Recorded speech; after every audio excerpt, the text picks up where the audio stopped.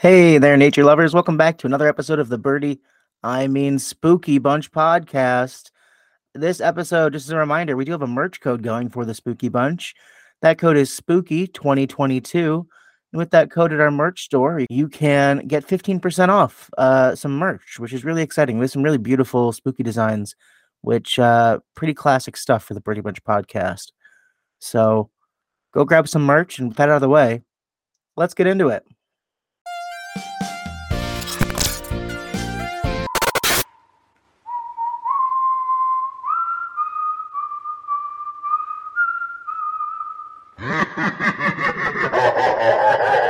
Hey, nature lovers. Welcome back to another episode of the Birdie Bunch podcast, where we talk everything conservation, education, and fascination. But this week, as per usual for the past couple weeks, we're also talking all things spooky. It's the Spooky Bunch. My name is CJ, and I'm joined by my two spooky co-hosts. My name's Matt. And I'm Spooky Brittany. And this week we got some good stuff. So keep your eyes and ears spooked. How y'all doing? I'm doing well. Entomology teaching is fun. I have enjoyed it a lot, and I have been learning a lot too. Particularly, insect collection is definitely harder than I think someone realized. You know, we look at those dragonflies, you're like, oh, those are dragonflies. Then you try and catch them. And it's like, oh, trying to catch a dragonfly is really, really hard. So it's been very, very cool. I've enjoyed it a lot, and I'm having a good time right now. The students are doing really well. They're really passionate about it, and it's been cool to watch. Do you catch the dragonflies like SpongeBob catches the jellyfish? Because that's all I can picture with your little net and going. No, ironically, that's exactly what it is.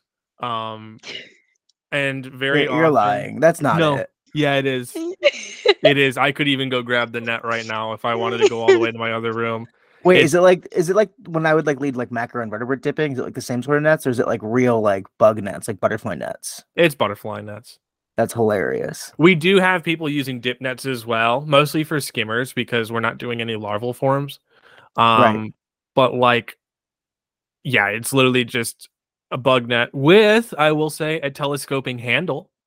That's hilarious. And we have other nets for stuff like sweep netting, which is where you go through the brush and all that. But specifically for the dragonflies, it's just give me a butterfly net and hope for the best. So yeah, it is literally just jellyfishing. I have just a great visual in my head. I just Matt romping with a net. So fun, romping in a field. Yes, like frolicking. Frolicking, yes, absolutely. Oh, I can picture that. Unfortunately for your visions, I have spent most of the time in the water, so there wasn't much frolicking.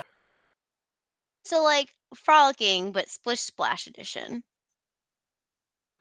With the caveat that there's a lot of tripping and falling as well, because splish splash frolicking usually ends face first.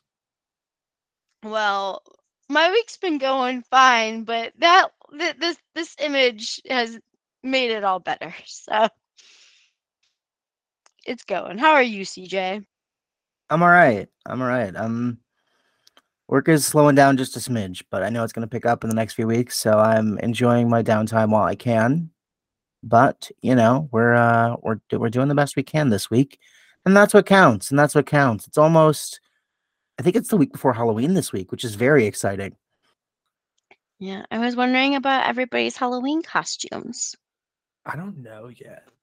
I'm probably gonna be a zoo employee. It's been for the past 15 years. Oh. It's what's worked for me ever since. What's the Pokemon kid name? It's not Bug Catcher Joey because it's youngster Joey. You know what I'm talking about? I do know what you mean. Catchers? I think I might go as that. That's pretty good. Either bug catcher from wear extremely short shorts with all a khaki button-up shirt. Yeah, that's and then a goofy hat, a brimmed hat. Yeah, that's exactly what I was thinking. That's pretty good. I gotta get a plush Caterpie or something. Yeah. Oh wait, either that or I might be Jerry Garcia. It's one of the two. Brittany, so yes. You and Adam, if you're looking for a couple's costume, Mothman and Lamp. Hear me out. Adam is the lamp. But not any ordinary lamp. If you want to not make it look like a couple's costume, what you do is you have him dress up like the lamp from A Christmas Story. That's hilarious. That is really funny. And we are going most likely as Eddie and Chrissy from Stranger from Things. Twilight. Oh, no, Chrissy, Stranger Things. Chrissy, wake up. Chrissy, wake up! I don't like this! Chrissy, wake up! Hey, hello? Time to wake up, time to wake up. Can you hear me? Wake up, Chrissy! I don't like this! Chrissy, wake up! Yeah, I don't like this. And then we're dressing up the cats as bats, and Baloo's gonna go as a Demogorgon. Oh, so the cats are demobats then? Like, not Yeah. like... Okay, so the Stranger Things bats. Yeah. Chrissy, wake up. Those are excellent. Those are all excellent choices for costumes. Yeah, and then there's you, CJ, dressing up as your job. What do you mean? What? CJ, where do you work? I work at a place that Yeah, hasn't no. ever been it's never I been feel disclosed like- on this podcast. no. It's never been disclosed on this podcast. I thought the former place hasn't been disclosed. Well, that also hasn't been disclosed. Yeah, no, I know that, but I could have sworn. No, I've never said it. But didn't we do the current event about the ones at the place? Yeah. But I Did didn't we ever say never that. mention that? I didn't ever say that I worked there. Wow. Huh. Yeah. Well, I don't. I mean, definitely I don't know if I'm allowed. I might be allowed to. I just never have. I feel like they hired you on knowing full well that. Oh yeah, they fully did. Yeah. It's They not fully like. did. They asked me in the interview, tell me about the Birdie Bunch podcast. Oh yeah. Yeah. It's not like that which shall not be named who sent essentially a cease and desist. Basically, they did. Yeah.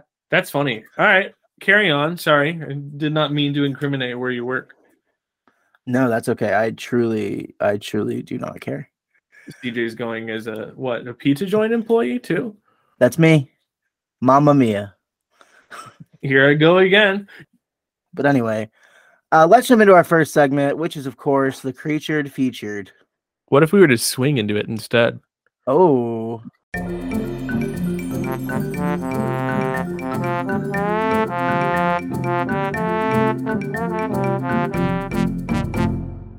What if you know, I was gonna make a I want to be like you joke. But that's not our creature feature. Yeah, it is. Not according to the new. I don't know, but I'll be the jungle VIP. Wow. Ooby-doo! Brittany's trying to make jokes these days, folks. Get ready. It's a whole new I'm world. funny. I'm funny now. That was I quick. actually won't make that claim. That, ironically, is I think the funniest thing you said. I actually won't make that claim. All right. Well, if listeners, if you couldn't guess at all of the Jungle Book jokes, we are in fact talking about the orangutan today for our creature feature. Orangutans are great apes, so they are closely related to humans. They've got about 97% of their DNA and our DNA in common. So, unfortunately, orangutans are critically endangered, and a big part of that is due to humans. Between palm oil and logging, there's lots of different things humans have done to interfere with their population, whether that's getting rid of their homes or whatnot. But orangutans are a large ape. They can weigh up to 200 pounds. And the orangutan, the actual word orangutan, means man of the forest. Orangutans are very intelligent. They have been known to use tools to be able to get food or to solve puzzles. We've talked a little bit about orangutans here on the podcast when we talked with Wild Think, and we talked about their vending machines. But we've also, I believe, talked about them a little bit with Veronica Seawall. And when she came on the podcast, which is pretty cool. But they're really intelligent. I've seen them create like basically a stick out of straw trying to get treats They're very, very smart and very, very cool, and unfortunately critically endangered. And we'll kind of get to talk a little bit more later on in this episode about it. Yeah, for sure. I'm going to talk about some of the conservation issues facing the orangutan. Thanks for that creature feature, Brittany. That was fabulous. Any thoughts, Matt? I'm just mad because all the allusions that we made towards the Jungle Book made me think that our creature feature was the Gigantopithecus, and then here we are with the orangutan. Well, I mean, the Gigantopithecus is pretty spooky, but Mm-hmm. not quite as spooky as likely Christopher what's Walken. going on. Not likely as spooky as what's going on in current events. Hopefully, it's a good one this week, but who knows? Matt, take it away.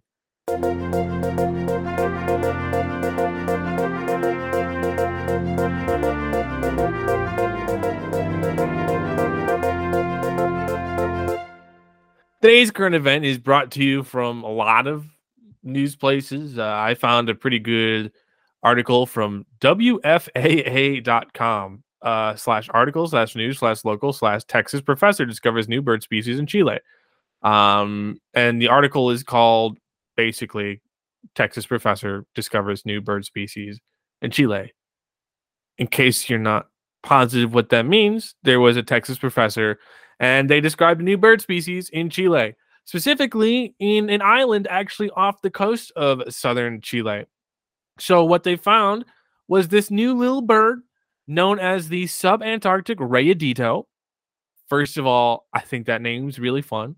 But before that, scientists had only been able to identify 2 bird species in that genus, the genus being called Afrostura, which are the rayaditos.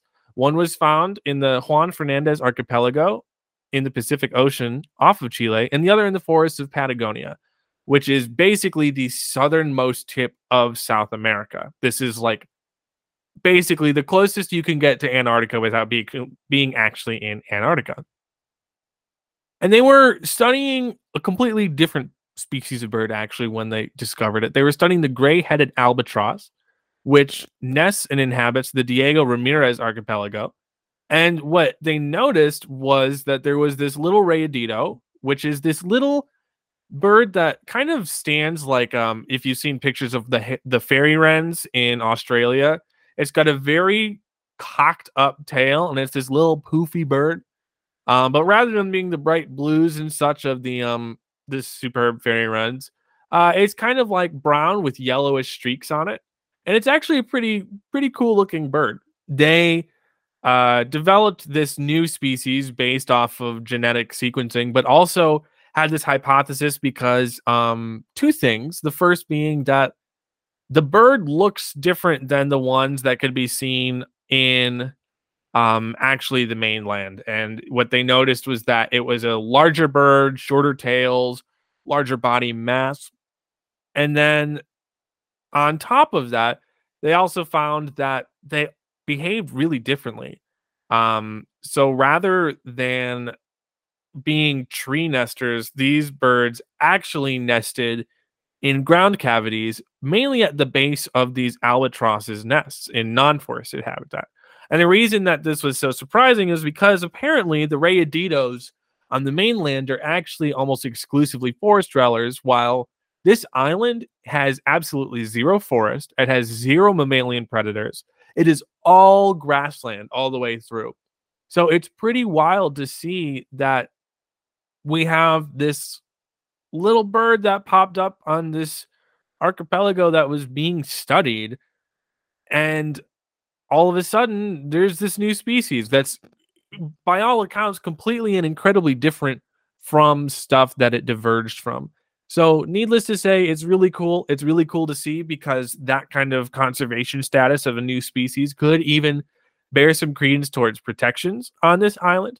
But needless to say, it's very cool to see that we are still discovering new things, even as large as like vertebrate birds, which is wild. You know, it's not like they had seen this bird and they were like, oh, well, I guess we'll split it up finally, like they've talked about doing with stuff like the cardinal and all that.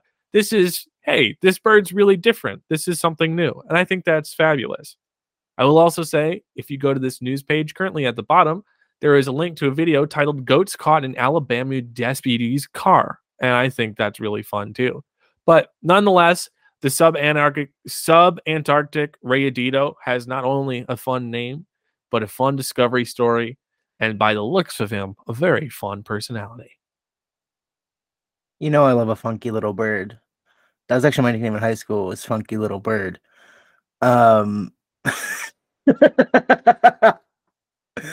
Anyway, I really looked up this bird and it's really, really cute. It does in fact remind me of the fairy wren from Australia, so I appreciate you saying that. It's funny because the first picture I found of it wasn't in this article, and the picture I'm referring to is the one that looks very much like a fairy wren, where it's like got that little puffed up kind of stature, and then the tail cocked very up. The first picture I saw was of one that they banded that was very clearly going through molt, and by God, it's the ugliest little picture of the poor guy, and the fact that was the first described picture of this little sucker is like, oh man, that sucks, because it looks rough. It looks really rough. Incredible. Well, thanks for sharing that pretty good current event. Now we're gonna jump into our main topic for today, so let's get excited for that.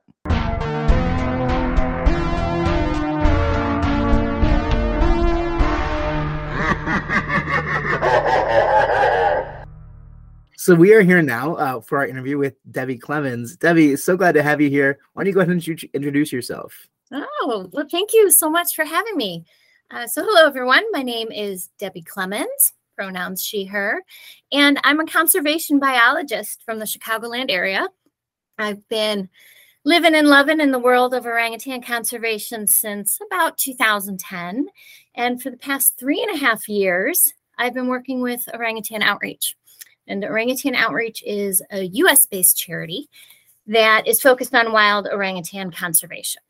I'm the outreach coordinator, so I work to educate people and raise awareness on the plight of wild orangutans with the goal of motivating people to take some type of positive action for the orangutans. Love that. Oh my gosh. It's so good to see you. I'm really excited that we have you here. So just to kind of get like a general idea of like what palm oil is, can you explain kind of what it is and just give us a general like one-on-one, like 101 on what palm oil might be? Absolutely. So palm oil is a type of edible vegetable oil, which is used in many, many products, many foods, as well as cosmetics and household products. And it can also be a source of biofuel. So the African oil palm tree is planted across huge areas, mostly in Borneo and Sumatra. And the fruit from the trees is harvested to obtain palm oil. And it's in huge demand.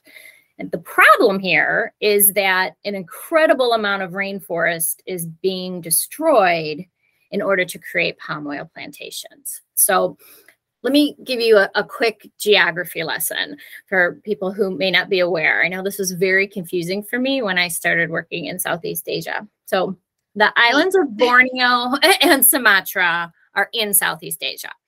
The island of Sumatra belongs to the country of Indonesia.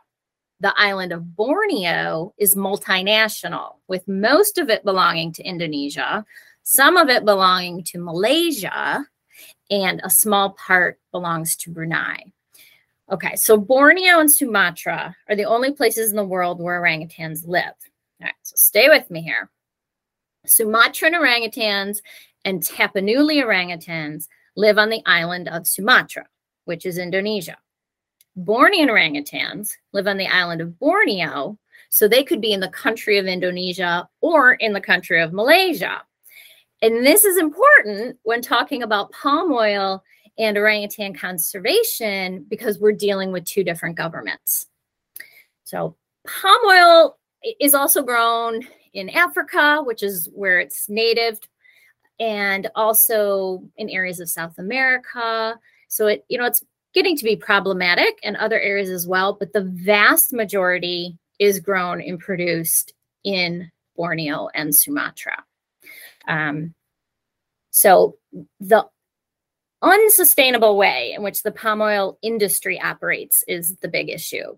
Palm oil itself is not the enemy. It's actually a good crop. And it's able to produce more oil per hectare than other crops such as soy. So if we got rid of palm oil somehow completely and soy took its place, because we'd still need an edible vegetable oil, right? So something like soy took its place, then even more land would be needed, and that would create an even bigger crisis. So the better option is to demand that the palm oil industry function sustainably. It is possible to produce palm oil in a more sustainable way, starting with reusing degraded land rather than clear cutting more and more forest. I mean, that makes a ton of sense. And I really appreciate that geography lesson. I think that's really vital. Earlier in this episode, we did talk a little bit about kind of some general biology about orangutans and some general facts about them. So I think that geography lesson is a little bit helpful here for some context. And explaining the significance of palm oil is huge, right? So, I mean, how is it impacting wildlife specifically? Can you chat on that? Sure. So palm oil manufacturers are destroying the rainforest in order to create palm oil plantations. So to put it simply, the animal's home is being destroyed, leaving some of them with nowhere to go. Additionally, the palm oil industry involves plantations and mills. Now the plantations, right where all these trees are planted for miles and miles and hectares, the plantations use herbicides and pesticides, since that palm oil tree is not a native species. So they really, have to use more herbicides and pesticides. And these can get into the groundwater, right? And then at the mills that extract and refine the palm oil, wastewater is created called palm oil mill effluent. And it has highly polluting properties. So if not treated properly, it will pollute the environment, as does the smoke from the mills as well as they're doing the processing. So massive deforestation is the result of the palm oil crisis. And there are hundreds of birds, mammals, and fish species that are affected by the palm oil industry, especially since if we're talking about pollution and it gets, say, into the water, and then, the whole food chain is affected. But so many species are affected. And we're talking about a hugely, an area of huge biodiversity. So there are thousands and thousands of species, and they're all affected in one way or another. But orangutans suffer more due to their ecology. So I can explain a little bit about that. Now, you said you had talked a little bit earlier about orangutan ecology. Yeah, so, please. No, go ahead. So let's put it all together. All right. So we know orangutans live in trees. So loss of habitat means loss of living space and loss of fruit trees, which are the orangutan's main food source. And creation of more and more palm oil plantations also fragments the orangutan habitat. So the patches of forest that are left are separated by roads and the plantations. So this makes it difficult for the orangutans to get from one patch of forest to another to find food or to find a mate. So orangutans are arboreal. So they don't want to come down out of the trees to cross an area on land. And it's very dangerous for them to cross plantations because they're seen as a threat or a nuisance, and they are usually shot. So with all this fragmentation and the need to find different routes to get where they want to go, the orangutans' mental maps of the forest get really screwed up. And then their survival skills are compromised and they can't properly teach their babies. Then there's the fires, right? So the orangutans are at risk from the fires that are set to clear the land.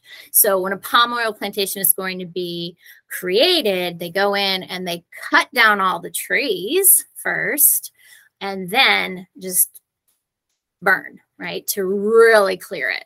So the fires are a problem and they can get out of control. So the orangutans really suffer. It's very scary to get trapped in a fire, but they're also suffering from smoke pollution And then, there's just a burnt landscape. If they do survive, they're out there, in this desolate area, and they become displaced, and, they may starve.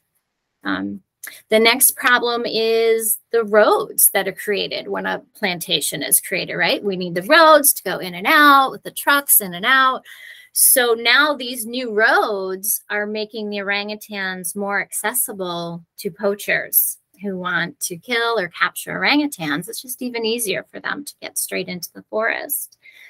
And as orangutans are moving to avoid all these problems, they come into closer contact with villages. And this causes human orangutan conflicts because the villagers are maybe afraid of the orangutans, or they, rightly so, are very concerned about their livelihood and their crops. And, if the orangutans are coming to eat their crops, they don't want the orangutans there. So it becomes really hard as the orangutans are pushed further and further out of the forest. They're getting closer and closer to people, more and more problems. So orangutan outreach's our partners in Indonesia, they rescue orangutans from these conflict situations, if they're displaced or they're in danger or if they're being kept as pets. And our goal is to get them all back to the forest where they belong. But with the palm oil industry destroying more and more forest, there's less suitable habitat remaining for future reintroduction of rescued orangutans. So there are thousands of orangutans in rehabilitation centers, and there's simply not enough space to release them.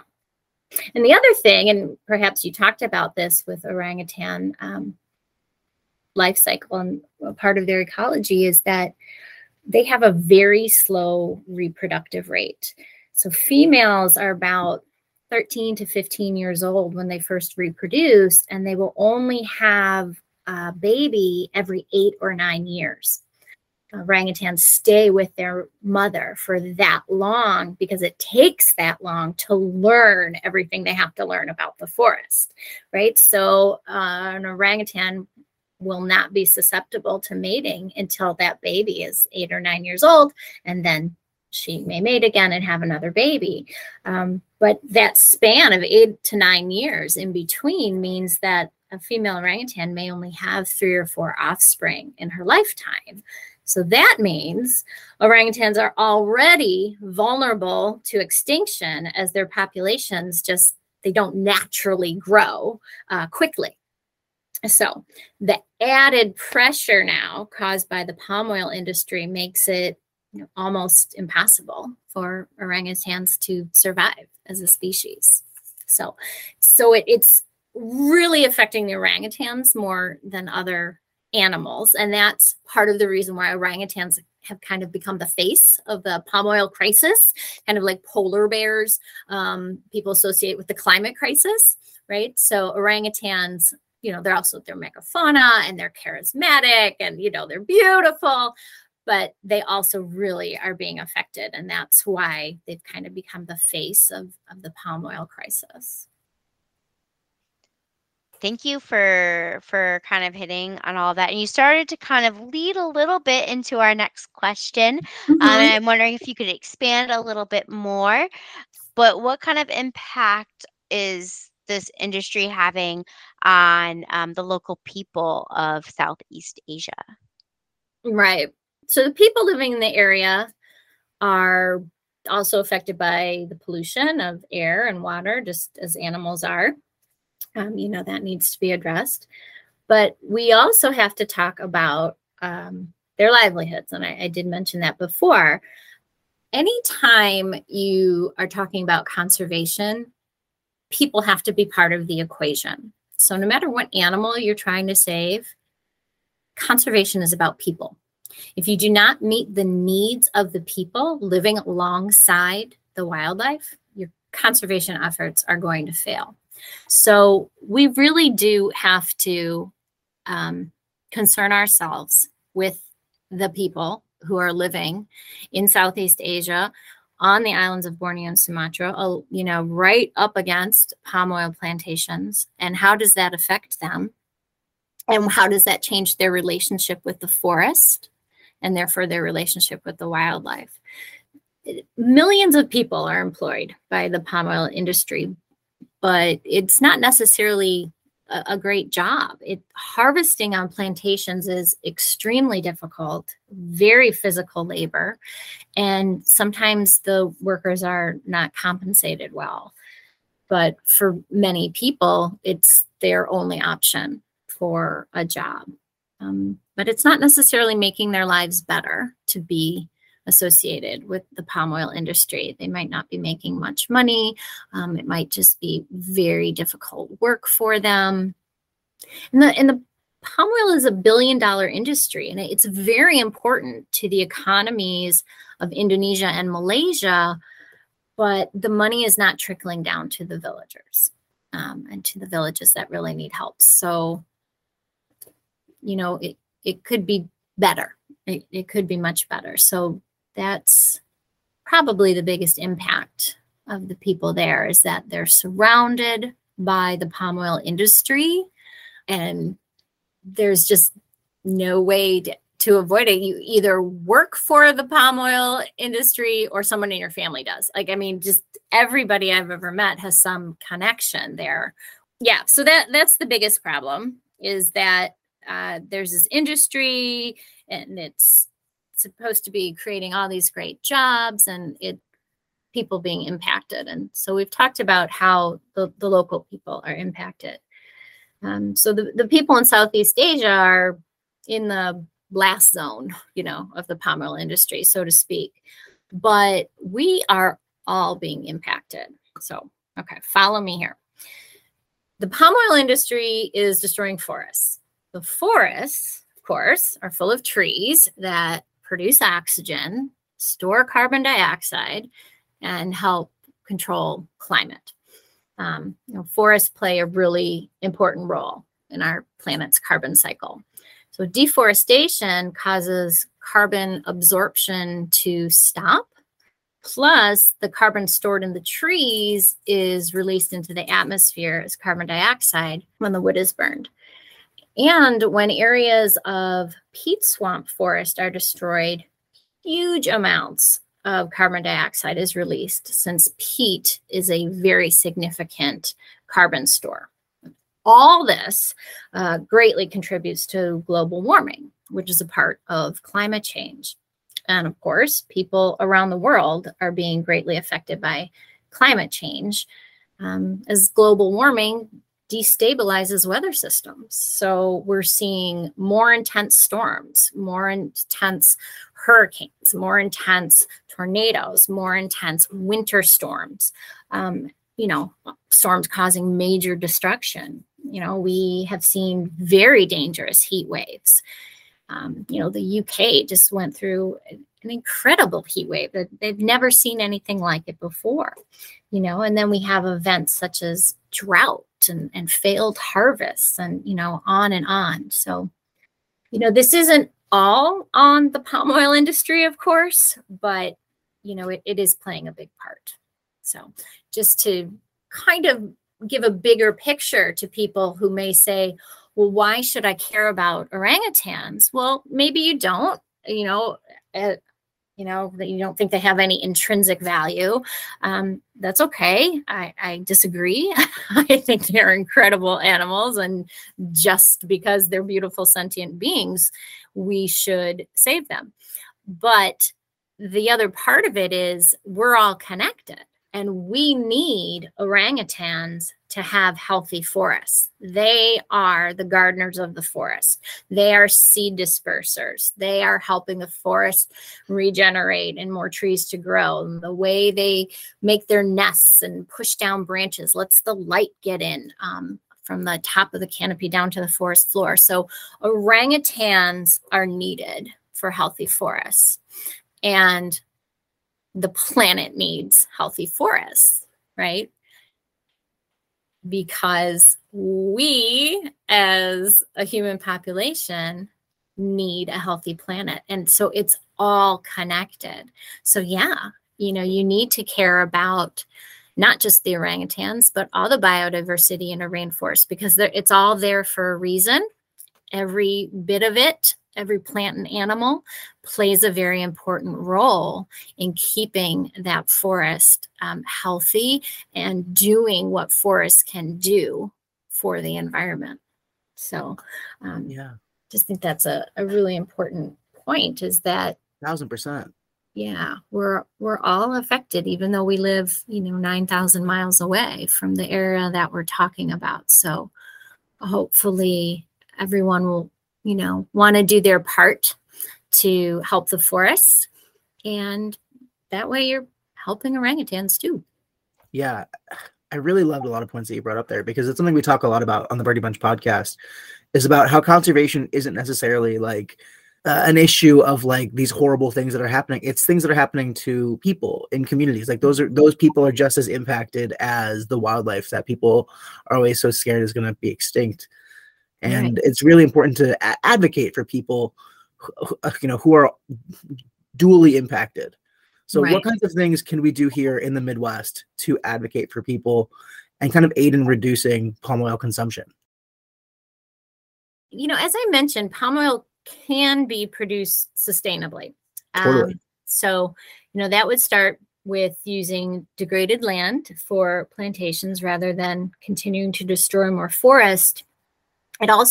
Sustainability also includes being environmentally responsible, from the use of pesticides to controlling pollution from the mills.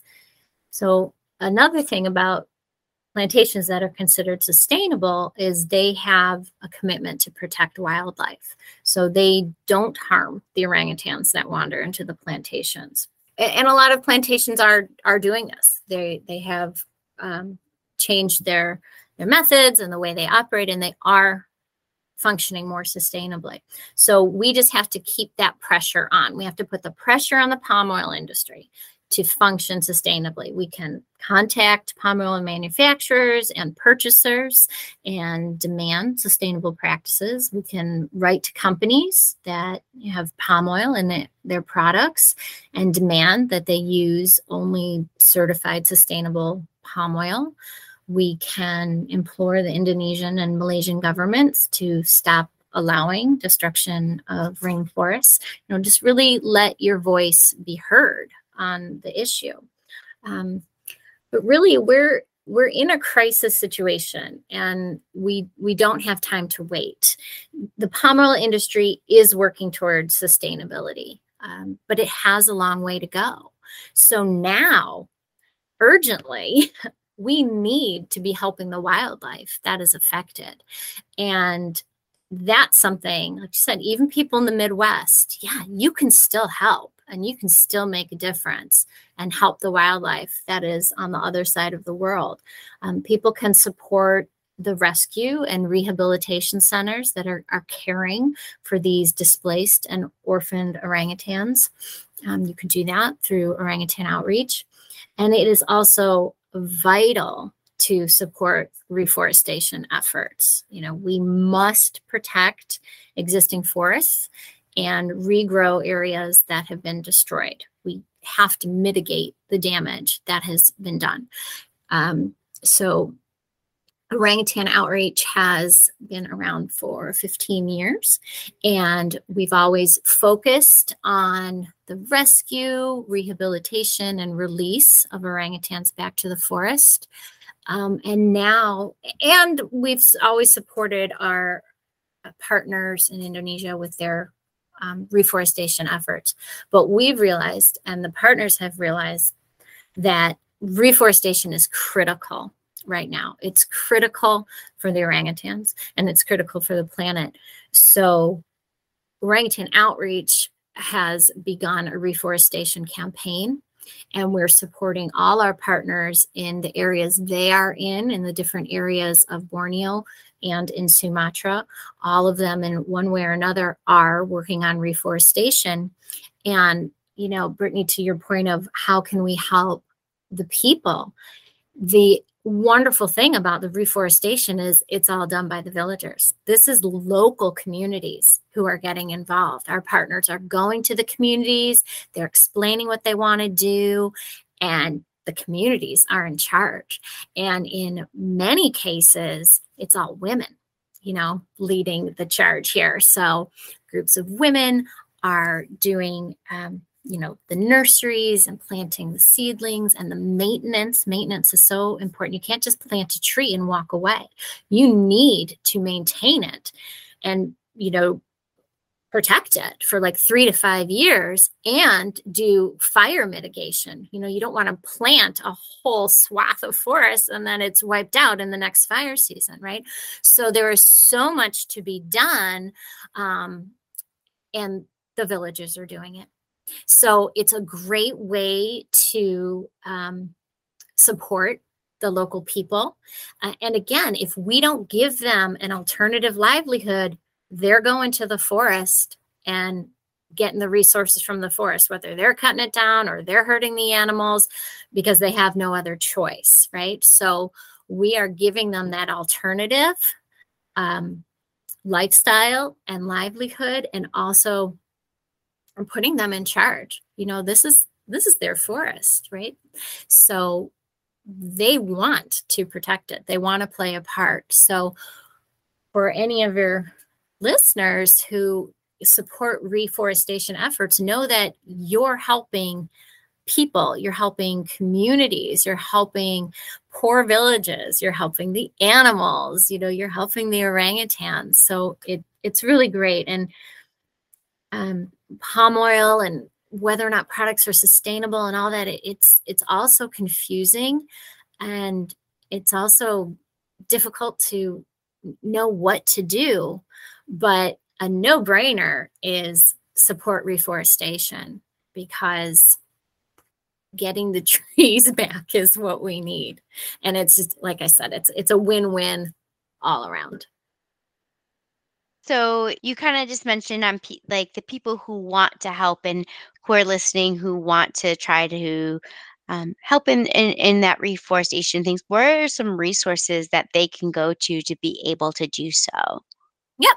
I would have people go straight to the Orangutan Outreach website, because we've tried to get all the information in one place, right? So the main website address is redapes.org, and you can go there and just start looking around, or you can go straight to redapes.org/FAQs for FAQs. So that's our frequently asked questions page. So there is a lot of information there about palm oil, but the page also answers questions about ways to help, how to get involved, and then it directs you to all the links that you need. So if you want to donate, the link's right there. If you want to symbolically adopt an orangutan, the link's right there. So everything really on the FAQs page can direct you out to the rest of the website.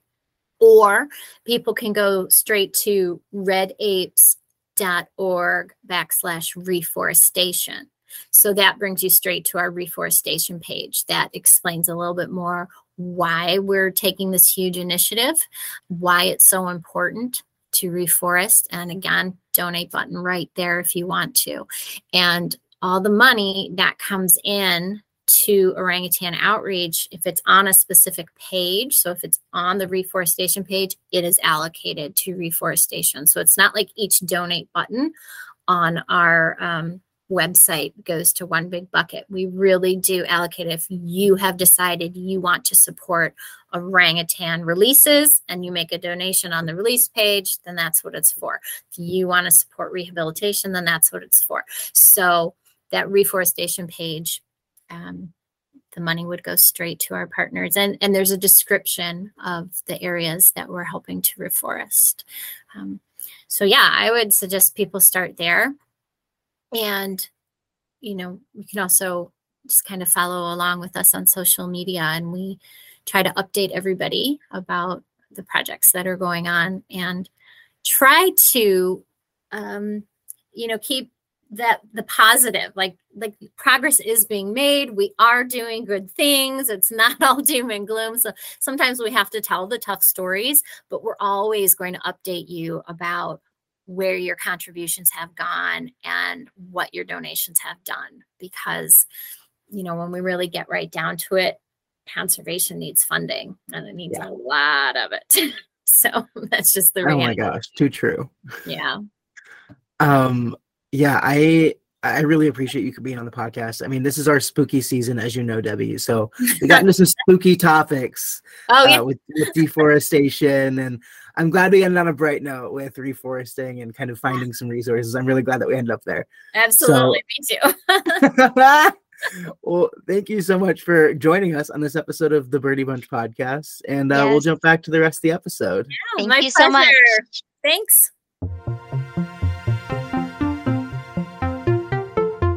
Thanks so much to Debbie Clemens for coming on the Birdie Bunch podcast and chatting to us all about orangutans and some of the really interesting things and kind of sad things that are going on with them.